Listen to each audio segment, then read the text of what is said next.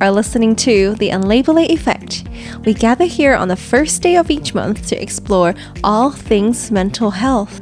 Let us be part of your support system to inspire and motivate you to take care of your well-being. We, Vivian, Rita, and myself, Melody, welcome you to our UE community. We have an empowering woman here with us today, Palka Aurora Chopra. Palka wears multiple hats with an aspiration to make financial education and services accessible to all. She founded her dream project, Mindful Money Tribe in Hong Kong in 2022, where she works as a certified money coach and helps her clients to become more financial literate.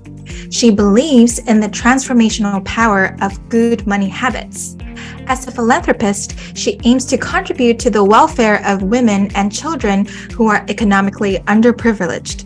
On top of all these remarkable achievements, Palka is also a happy married wife and a mother of two, and holds a fundamental interest in spirituality and wellness. We are so excited to discover more about Palka's career and her wellness journey. Let's dive right into it.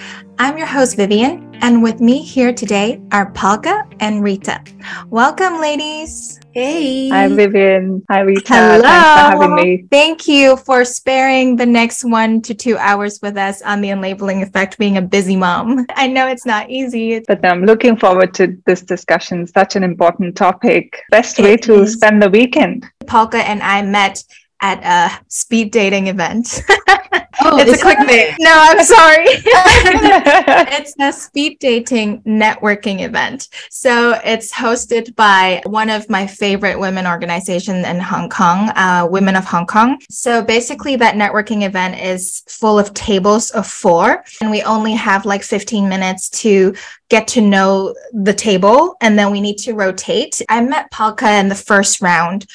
So it was very brief, but then when I heard about financial literacy, speaking from my own personal experience, I also went through a pretty difficult process to get to where I am now. So I'm like, this is so cool what you're doing, and I need to spread your message to the podcast, the UE audience. So here we are. And Palka, I'm so excited to learn more about your story, basically. Absolutely, Vivian. I still remember it was so awesome to meet you that day at that networking event. It was a couple of months back, I remember. And I'm so amazed by what you girls are trying to do on this podcast, mindfulness and all its shades.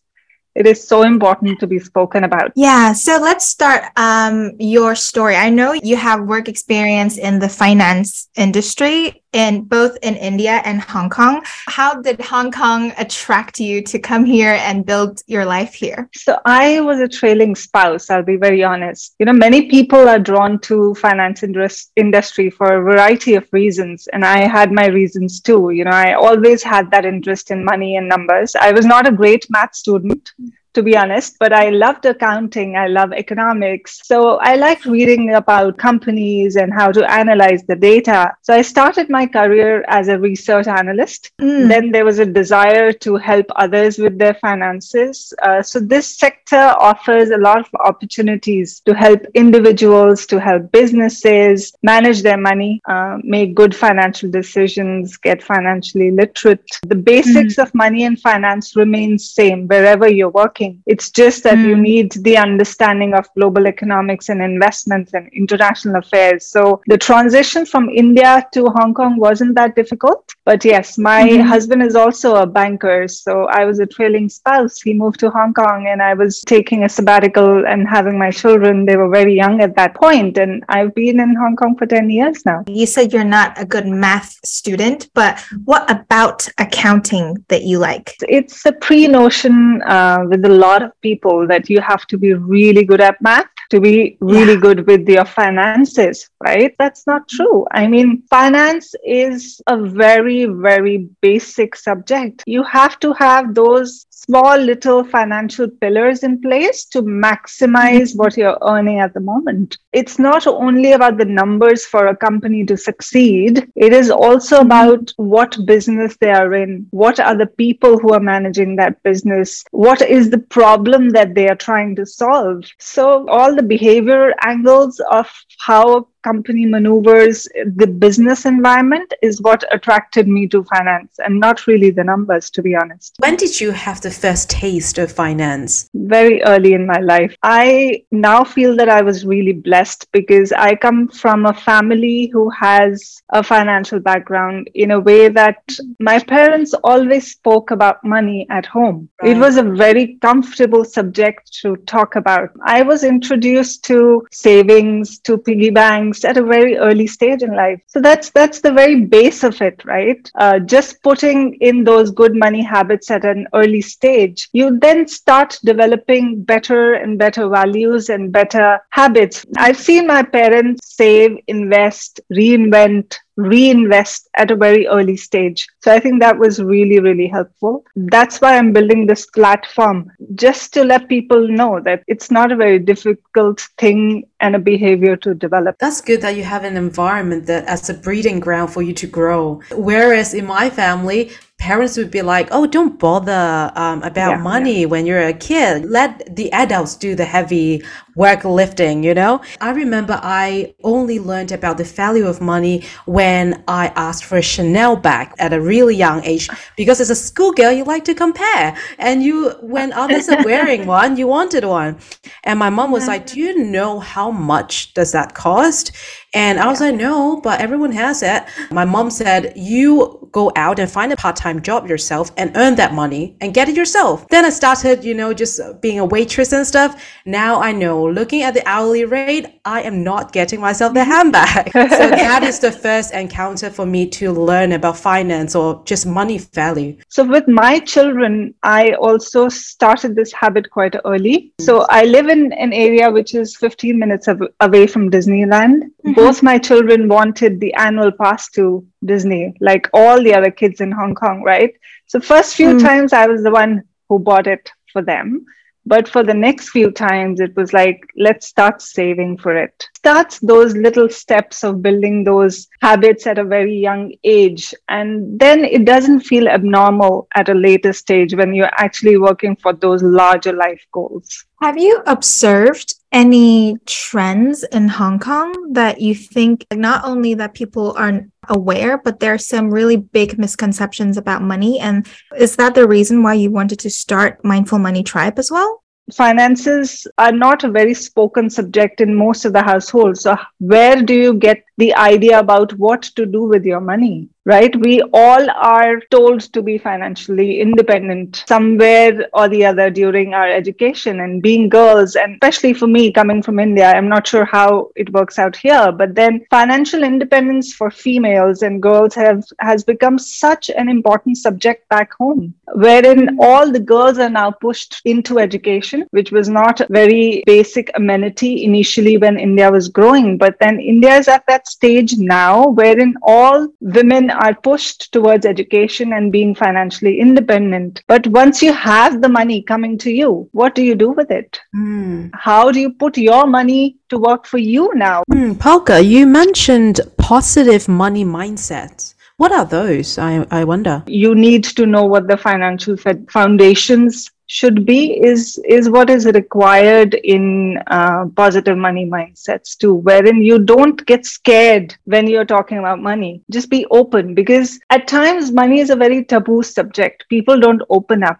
It's a very, very personal thing. You cannot go and ask anybody, what's your salary? How much do you earn a month? It's a very hush-hush kind of topic. It's just that you have to be open about a subject to learn more about it. There are a lot of notions that are told, I feel, in all Asian societies, that money is the root of all evil. I don't know if you've heard of that, but it's a very famous thing that is spoken about. But it's very not the money that has money is not bad. It's what you do with money at the end of the day is what it makes good or bad. You have to take money in a positive way for it to work for you and for it to grow for you. Because my parents is the type of parents that will store their money under the mattress. So growing up, I never knew about investment. And I didn't know that I can make money work for me. Thank God to Instagram. One day there was this clip. It kind of hints like a little bit of like financial freedom and how you can achieve that. And I just started like for months. I couldn't stop watching these kind of videos. And I was like, I wasted so much time on not setting this up, not acquiring these kind of knowledge, just because, you know, in Asian culture, not only money is evil. If people show off how comfortable their lifestyle is, people will associate you as, oh, you're too flashy, like you should be more humble. And there's just a lot of limitations. My focus was just to get a good job, get a salary, and that's it. I quickly set up my brokerage account, my investment accounts. But at this moment, I still feel so lost sometimes because there's only so much information online. Like no one will really tell you what exactly like you need to do every week or every month to build efficiently. So I want to tap into the habits part as well, because we just covered the mindset. So what are like some examples of good money habits for you, Palka? When you talk about money and your finances and managing them well, coming to the practical side of developing disciplined and planned money habits, there are just 4 basic necessities, just 4 points you need to take care of. First is your emergency fund. That completely depends on what stage of life you are, how many dependents you have on yourself, how old you are, what are your short and long-term goals. For a person who's young in their 20s and has just started a job, 3 months of salary should be enough. For a person who has dependents, for example, children, their education coming up, then probably 6 to 9 months of salary can be good enough as an emergency fund. So these are some examples. Second would be budgeting. Budgeting as in you need to understand just a small step. What are your weekly expenses? Based on that, you can calculate 1 month or 3 months of your budget. Once you have that, first 3 months, it'll be difficult to fill out all the bills, take how much you're spending on food, outside eating, your internet subscriptions, your Netflix, etc., your shopping, all of that. So it's just a work of 3 months. Once that Excel sheet or G sheet is ready, you're done for, say, a year or so. Third is sitting and jotting down what your short-term and your long-term goals are financially and also in life. That's what I teach as a money coach. Your life goals and your financial goals should not be segregated. They have to be together.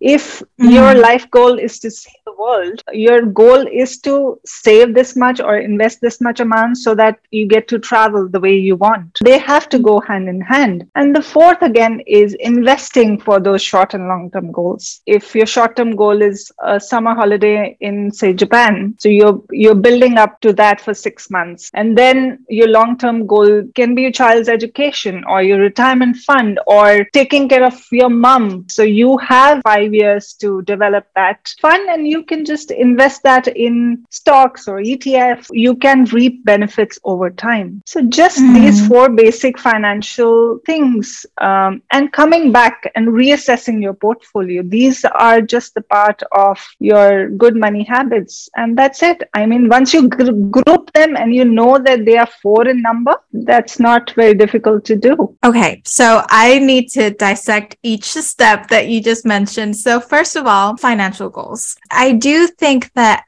a lot of people don't really think about what kind of life they want. They just, like this weekend, I'm going to go to Thailand, for example, or next weekend, I'm going out party with my girls. And they don't really think, oh, in 10 years or in 5 years, I want to have a family, for example, I want to get a house, I want to move to Malibu or whatnot. From a more spiritual wellness kind of approach, how did you figure out your goal and how do you kind of work backwards to the financial goal? Like any human being, I've learned from many money mistakes. Internet shopping was one of my emotional binges.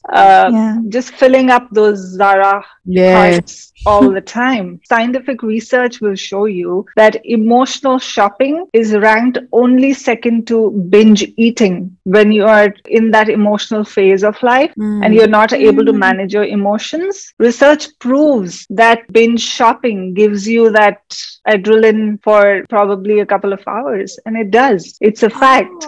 But how to manage that, where to draw the line, you need to go inwards to figure that out. where is that emotional baggage coming from? When I moved to Hong Kong, I think that was the longest struggle I had because I had just had my first baby. It was such a big move. There was no family here, no friends here. I was going through postpartum myself. And at that moment, it was like 13, 14 years ago. I didn't even know what postpartum was. My only help was to go out and shop. I have bought so many luxury handbags in the year 2012 and 13 that I can't even count. But I had to draw a line because it was such a big emotional change for me. I stopped working. I changed countries. I just had a baby. I was in a place which was completely unknown to me. So yes, I had to go inside, figure a lot of things out, draw the line, and then sit and jot those things down. What was important to me? That instant gratification, a stable financial life going forward for me, for my family, and for my children. My husband now shops more than I do. He laughs at me how we've changed roles. Handbags for you or his own stuff? His own stuff. Oh no. So you're saying like the emotion is the first step of people looking into what kind of life they want to build, right? So because sometimes we get so overwhelmed, we sacrifice money to fill that void sometimes, whether it's excessive drinking, partying, going out, or excessive traveling even. Sometimes I do think that people do travel without the right intention. Okay, that's the first step. And then the second step is to track your spending, right? I'm sure I'm not alone, but I tried to track my spending so many times, but I always miss, a couple days, and then I just couldn't get back to it. I have so many like half completed Excel sheets. What's the momentum to help motivate people to keep doing that consistently, you think? Yeah, I'm absolutely with you, Vivian.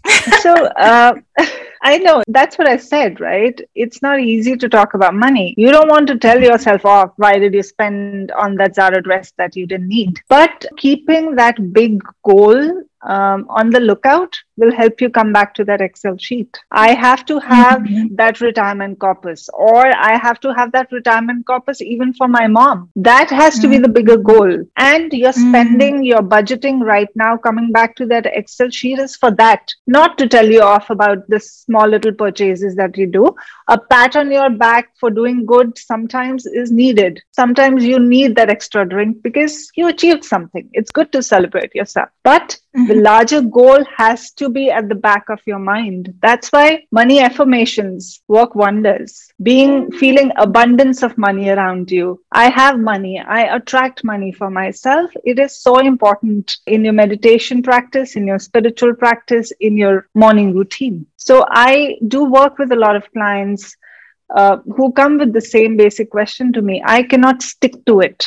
So it's not even budgeting. A lot of people will plan a portfolio with a financial planner. They will be at it for 6 months, but then it's lost because I can't come back to it. That's where behavior comes in. Why you don't come back to your spending sheet is also a part of the behavior, which you have to sit and dissect. If you step back and take that lens away and just look at that big picture, that you're working day in, day out for bringing that money in. How can you not just put in 15 minutes a month to develop that sheet for you? Doesn't take more than that. How do you track your everyday expenses then? Like if it's just 15 minutes as a monthly lump sum? When you're doing it for the first time, you have to make it for 3 months, right? The first month would be the most difficult, wherein you're trying to figure out what the heads are. But then there are a lot of templates that are available online to figure out your budget and just give you the idea what are the basic big heads. And also, you don't have to track each and every teeny tiny expense. Even if you're 80% or 75% there in your overall budget, you would know what the average of those first 3 months would be. And then post that. Palka, you mentioned sometimes you just need to treat yourself to that drink, right? There is a tug of war or battle in my head that, some people would just accuse that it's the everyday's expensive coffee that you get that makes you poor. It is that subscription that you don't like that makes you poor. I don't know how to actually choose from being tight to save up or to kind of sometimes succumb to my self-indulgence, I don't know, or entertainment, or, to treat myself. Your avocado toast. Yeah, and I just love a barista-made coffee in the morning, and that costs quite a lot. And to give you a bit of context, I'm still a student, and I live off scholarship. So sometimes I feel like I put my life plan to a pause because there's like not much of an income, and that I was being harsher to myself at some point, but then I could see I relapsed. I would then spend quite a lot to treat myself because I went through such a tough time myself. So how do I actually navigate this? My first question to you, Rita, what life stage are you in? What's the income? What are the savings? What's the life goal? I mean, it's okay to indulge. Nobody can stop you. But then you also have to see the big picture of it. Getting a $40 coffee, I'm talking about Hong Kong dollars, is not going to make you poor. That's for sure. A lot of people, a lot of financial influencers on Instagram will talk about this, but you really have to go inside and in that depth of that financial influencer's knowledge too. He's an influencer. He or she is not a money coach or a financial planner or an investment guru or an advisor, right? They are just taking those basic information, half read, half juggled up and throwing it out on Instagram. People are just getting worried, oh, I'm going to get poor with a cup of coffee every day. No. But you also have to then sit out and do that budget of your day-to-day spending for those 1 to 3 months so that you know that if my goal is to, say, go for that holiday in 1 month, 1 year down the line, will these $40 help adding to that or no? Or is there a bigger chunk, say, of my rent, of my 10 subscriptions that I can bring back to 5, or not go and see that art and theater that I wanted to so badly because I'm saving for that Japan trip? The importance of financial literacy comes in. You need to know your budget because I cannot make your budget for you. I can give you the tools to do it, to stick to it. But at the end of the day, you're working hard for that money to come in. You have to work a little bit hard, get that money running and doing what it needs to do for you. I also have that same worry, like sometimes I look at my coffee expenses, but then I would also think like, if I can spend 1 to 2 hours in a coffee shop, enjoy my book with just $40, that's totally worth it. Because it's an experience. It's not just a cup of coffee, right? When I avoid punching in those Excel sheets, one of the reason I know it's because I get so much shame if I spend more than I wanted to. For example, if I only allocated $5,000 for outside dinners and drinks, in that month, maybe there are some birthday celebrations, maybe Mother's Day's tomorrow, and then you bought like flowers, bouquets, you want a nice bottle of wine. And then all of a sudden it just go boom. And I would associate that shame and guilt when I need to go to punch in that Excel sheet again. So it's like me procrastinating and avoiding my own reality somehow. Yeah, you're absolutely right. I think the most common behavior pattern for money is guilt and shame because society has figured that out for us and put that in your mind that if you're spending too much, you have to be guilty. Oh, why are you spending so much? Why are you not saving? But then it has to be a very holistic thing. That's your internal pattern. You have to work on it. It is not a one-step project. It's a 4-step project. So all those 4 things that I listed out go hand in hand. The first step, any which ways, is to take care of what those patterns are, which are guilt and shame, but then where are they coming from? Money patterns, I think 80% of them we do get from our parents because that's the first point of contact, and how money is managed is what we see when our parents are doing it. So going back, figuring things out, checking out what money personalities we have.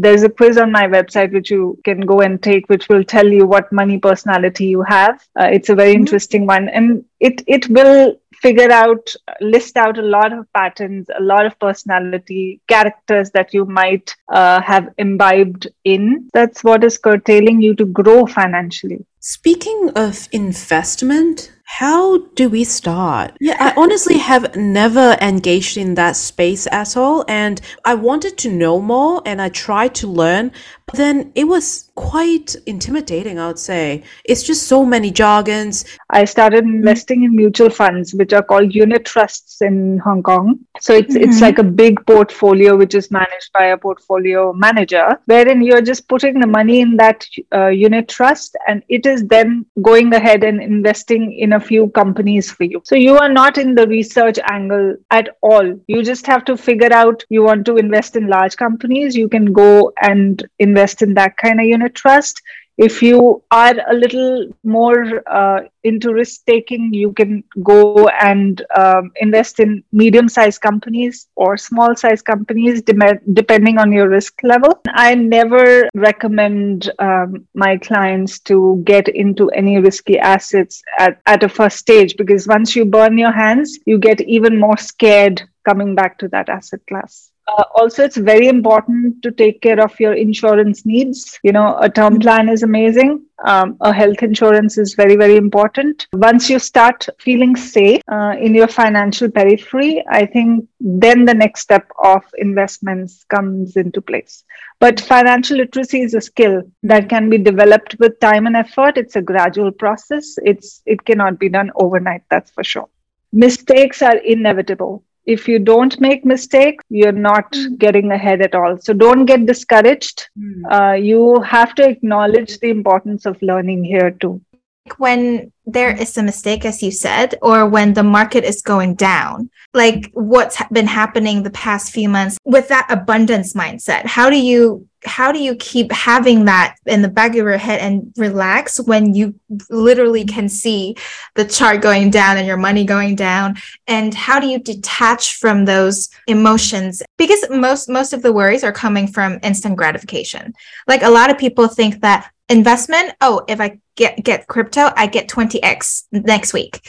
And that's why they make mistakes and they kind of go into that rabbit hole, right? So how do you kind of detach from that crazy world and just stay with that 4 foundations, you think? Anything that is promising you a 20x return is a very, very risky asset.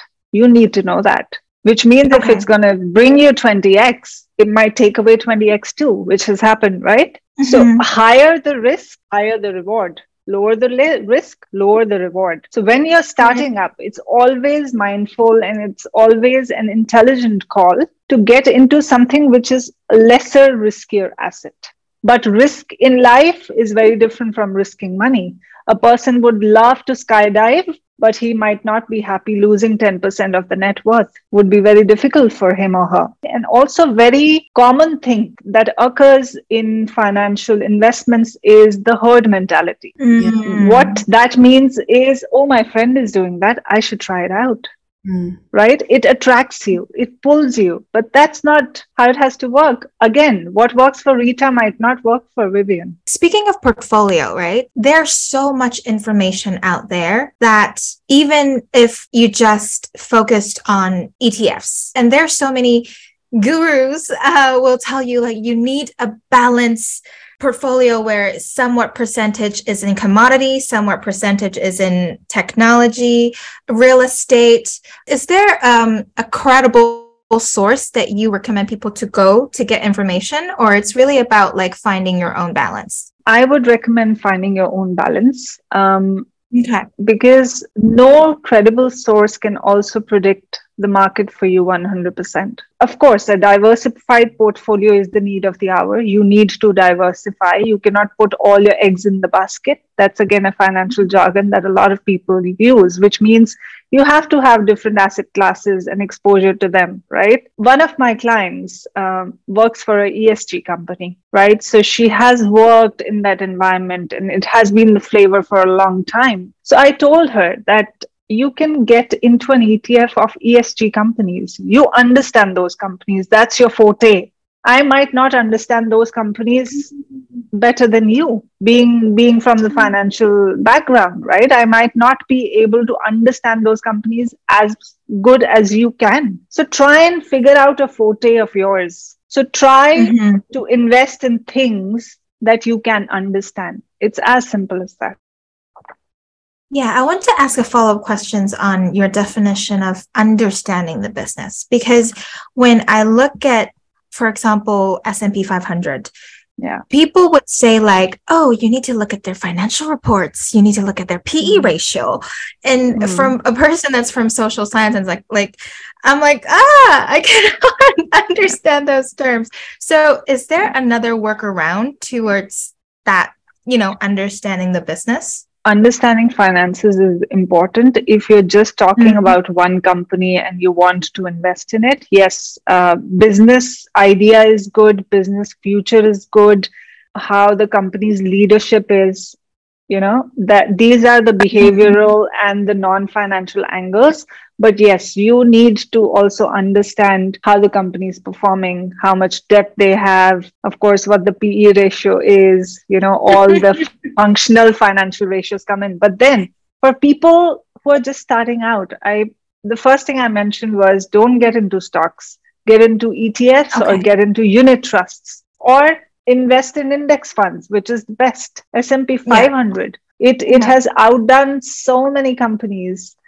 I mean, if you're just invested in it, your money would have grown. At least it's doing something for you rather than just sitting in your bank account. I want to ask a question for Gen Zs and or Gen Alpha, whatever you call it. Financial freedom is a trendy word. If I'm 18 years old now and I want to retire at the age of 30 or 35, I hear that a lot. And so what's your view on this upcoming trend kind of, or like, how do you see it? There are no shortcuts to creating wealth. I'm sure heard about a lot of banks failing back in the US. It's a cycle, right? Any economy, any financial bubble has a cycle. There was a startup cycle that was going on. I think it's really about being so in tune with what you want and work on your patience in getting that. I find myself guilty as well, is that I want to find shortcuts. When it doesn't work, it burns me out. And that Excel sheet, it just goes lower and lower in my Google Drive and I never dig it out again. What you mentioned today about mindsets and habits and how we can start small, no matter what age you are, is really, really helpful. And I think before we wrap up, I want to ask one more question, is that since our channel is called Unlabeling Effect, what kind of label do you think we need to unlabel the most? That would be everything has to be done now. There's a rush to achieve these days. I want to unlabel that. People forget that failures teach you more than success, right? And I'm in that phase of life where I'm relearning the value of patience. It is so important to slow down, to reflect, right? To unlearn a bit, to start learning again. I love that. You provided another angle to me. Actually, my goal is not to build wealth even, it's to build a sense of safety for myself. That was really inspiring for me. If people want to approach you and to get your advice, how can they reach you? So you can go to my website, mindfulmoneytribe.com. You can book a time slot with me. All my contact details, all my social media handles, all my email IDs, phone numbers, everything is there on the website. We will also include it in our episode description as well. And not to mention, I really admire Palka's Instagram page. If you go to her page, you will see a lot of short form content that will inspire you some thoughts about money and how you manage it. And it's very clean visually. I think it's one of the things where I was like, whoa, you really put a lot of effort in maintaining and creating those visuals. Thank you so much. Thanks. Thank you for tuning in, and let's continue the conversation on Instagram at Unlabeling Effect. Please subscribe to our podcast on Spotify and iTunes and give us a rating. Until then, dare to feel, dare to be real.